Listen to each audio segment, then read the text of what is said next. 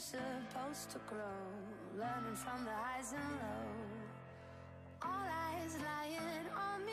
Oh, Hey, welcome back to the Daily Blend Show, episode number 30.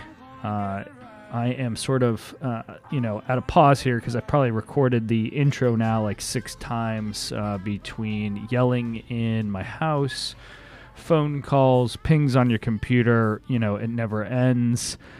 Finally just put do not disturb on everything, and I think I'm good. But so thrilled. Finally hit episode number 30 of the show. This is the weekly rundown where we highlight stories across business and technology I thought were interesting, notable over the last week or so. This week we've got some cool stories on United Airlines and their bet on post-pandemic growth. Spandex is eyeing private equity purchase, maybe even going public. Nike is doubling down on DTC and why that matters. G2, the software sort of platform, raises another round, and what I think about that in terms of software. The folks at Falcon.io do a nice job of providing some primers for individuals about brand storytelling to provide a competitive edge. I really enjoyed that, kind of talk through what their value prop is there. Next up, Spotify launches a Clubhouse competitor and why you should or shouldn't care and why that matters for the future of audio and content creation. And then the last story for the week is really about how coding actually got smarter this week, thanks to some AI. As always, this episode is available on Apple Podcasts, Spotify, Google Podcasts. Of course, you can always check us out on dailyblend.com. Don't forget to like, follow, and subscribe to the show.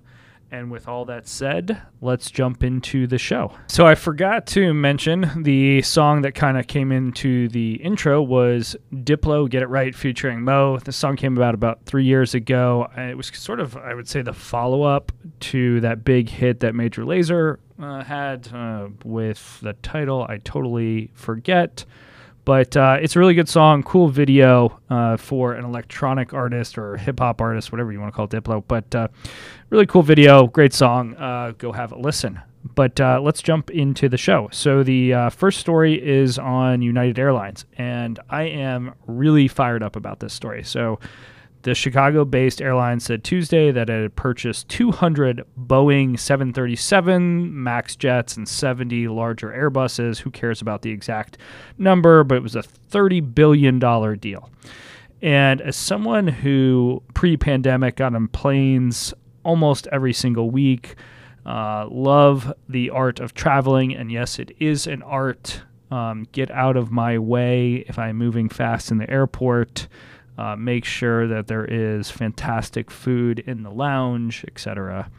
I'm thrilled to hear that UA is doubling down on their fleet. So one part of me is sort of curious, right? Like, is this manufacturer saying they've got inventory, or they're discounting because they've got to hit their numbers for the marketplace on like the Boeing and the Airbus side, or is this, economist sitting at United saying, hey, the economy is going to have a huge boom after COVID, and you guys got to be armed up for that. People are going to want to travel professionally and personally, and you guys got to get ready for it. Hopefully, or the optimistic side of me is saying, you know what, I think that's what it is. Who knows?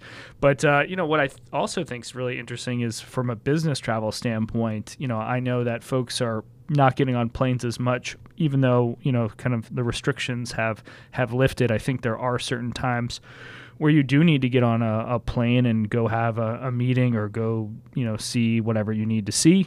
But I also think there's going to be a massive uptick in personal traveling. I hope that personal traveling becomes like a bigger thing where people are, less focused on material things and more focused on get me out of wherever I live to go have some amazing experiences in between, this and the next event, knock on wood. But I really think people are going to be like, you know what? The only thing that we don't have a ton of time in this life is time. So let's get out and see the world. All right. And big up to this new seltzer, by the way, you're going to hear. It is delicious from a brand in Georgia, I think.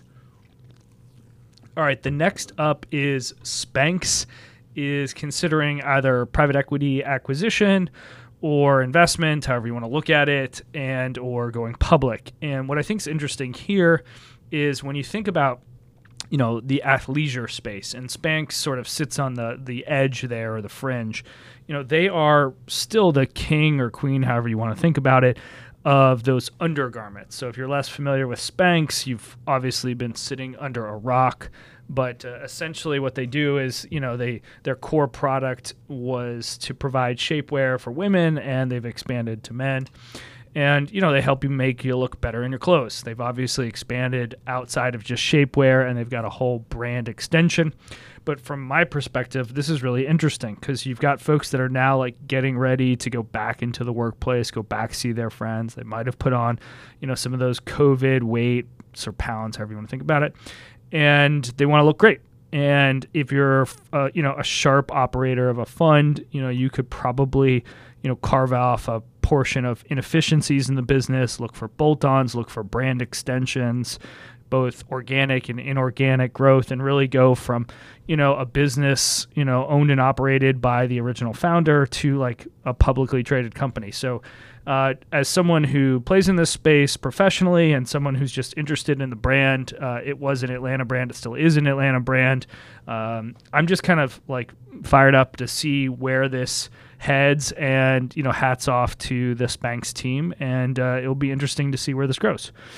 Kind of following that sort of consumer trend on consumer goods, Nike doubles down on direct-to-consumers. And what they did is they just released their kind of fiscal report. And yeah, there were a lot of things that they did really well. But for me, it was really the emphasis on, an uptick in 88% uptick in prior year for direct-to-consumer.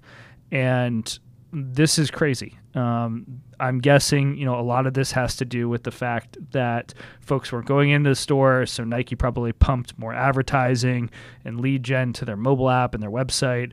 Also, if you're not going into the office, you're not buying suits or shirts or dresses or whatever, you're buying Dri-FIT, right? Dri-FIT, Under Armour, Adidas, but, from Nike's standpoint, Dri-FIT. And folks are likely, getting loyalty points and, going directly to Nike because they've done a great job of building apps and sort of a brand experience. What will be interesting for me from a consumer standpoint and a retail standpoint is, do resellers like Dick's, Champs, Foot Lockers, et cetera, try to regain some market share away from, Nike and probably Adidas and Under Armour's direct-to-consumer model? How do they respond? Is it really that like the Dick's and Champs and Foot Locker start to activate, younger, less mature brands that are looking for brand exposure, probably not getting as good margin there, but, it will be interesting to see the future of, how Nike goes to market and other brands like that, and what implications that has on the retail space. Next up, we talk about G2. So for those less familiar, G2 is one of the more prominent platforms for exploring, researching, sort of getting a quote and transaction or light transaction for software. So if you want to go find out about a CRM, marketing system, ERP, you can go there, and it's like a review site and kind of insights and kind of Magic Quadrant sort of feel. The fact that they've raised another $150 million in Series D is really interesting to me. So I have no idea their core business model, how they actually generate revenue. One would make the assumption that they get a percentage of the software sale for bringing in the lead. I would be interesting to see like how they kind of have ongoing relationships with these software companies. Do they get a percent of year 2, year 3? If they bring in a lead, and one would assume that they like highly scalable business models. So if you're getting a bunch of capital, you're either considering going public down the road, or you're looking to go acquire a bunch of businesses or do brand expansion. So I'm just kind of curious what they've got up their sleeves, and I'll be watching to see. The next one up is brand storytelling by the team at Falcon.io. And this was really just an interesting webinar. They have, if you go to dailyblend.com, you can see the SlideShare deck. The video is linked.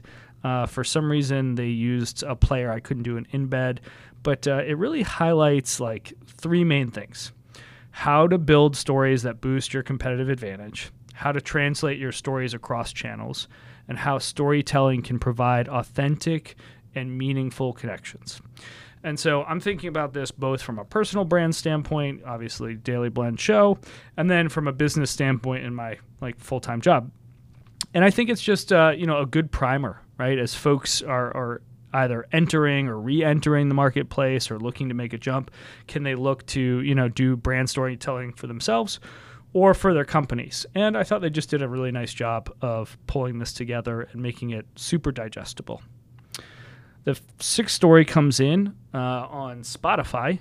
So they have announced that they are launching their Clubhouse competitor. And I think I've been on like one Clubhouse, event or meetup. So I just never really got into it during the COVID eras. But what I think is really interesting is if you were on the Clubhouse team, are you kicking yourself that you didn't sell during the peak of the pandemic? Now, Facebook, Spotify, LinkedIn all have sort of similar offerings.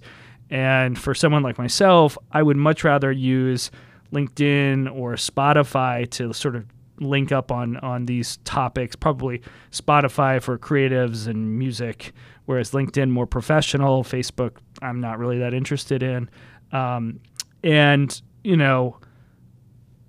Does Clubhouse have a value prop against these other incumbents? I also think what's interesting is as you see commutes go back where people were not commuting to commuting, 2 or 3 times a week to every day, right? Do folks want longer form content? And are they getting that out of like a Clubhouse or Clubhouse competitor? Or do you start to see, podcast shows go from, 10 minutes, 15 minutes back up to 30 or an hour in the pre-pandemic era where they were longer? And it will just be interesting how people, want to consume content and how creators feel connected to a platform. Are you going to have stars that like basically stick to a single platform or create content and then disseminate it across all the platforms? Only time will tell. The last story is on how coding got smarter in the last couple days. So GitHub is one of the sites that most people, or many people I should say, use to maintain code and really check it in, check it out. And they've got AI now helping developers sort of do better at coding. And if you've ever coded, which I haven't, I've just sort of hacked at some HTML, but you can imagine like staring at a screen for a number of hours coupled with you've got to interpret requirements for someone and then think about it and then build it. The fact that like AI can help you in real time is pretty incredible. And I also think it helps, bring people or more people, to the platform, and for those that were on the platform, sticking to it versus jumping to the new hot thing. So I'm interested. I want to talk to a couple developer friends of mine and see what their take is on this. But it seems really cool, and it's quicker time to market. So that wraps up the show for this week. As I mentioned before, this show is available on Apple Podcast, Google Podcast, Spotify, Stitcher Radio, of course, dailyblend.com. Follow me on Twitter and Instagram at ReedDaily. That's ReedDailey. And with all that said, enjoy the rest of your day, and hope to catch you on Friday for our Friday Top 5 edition. And talk soon. Thanks.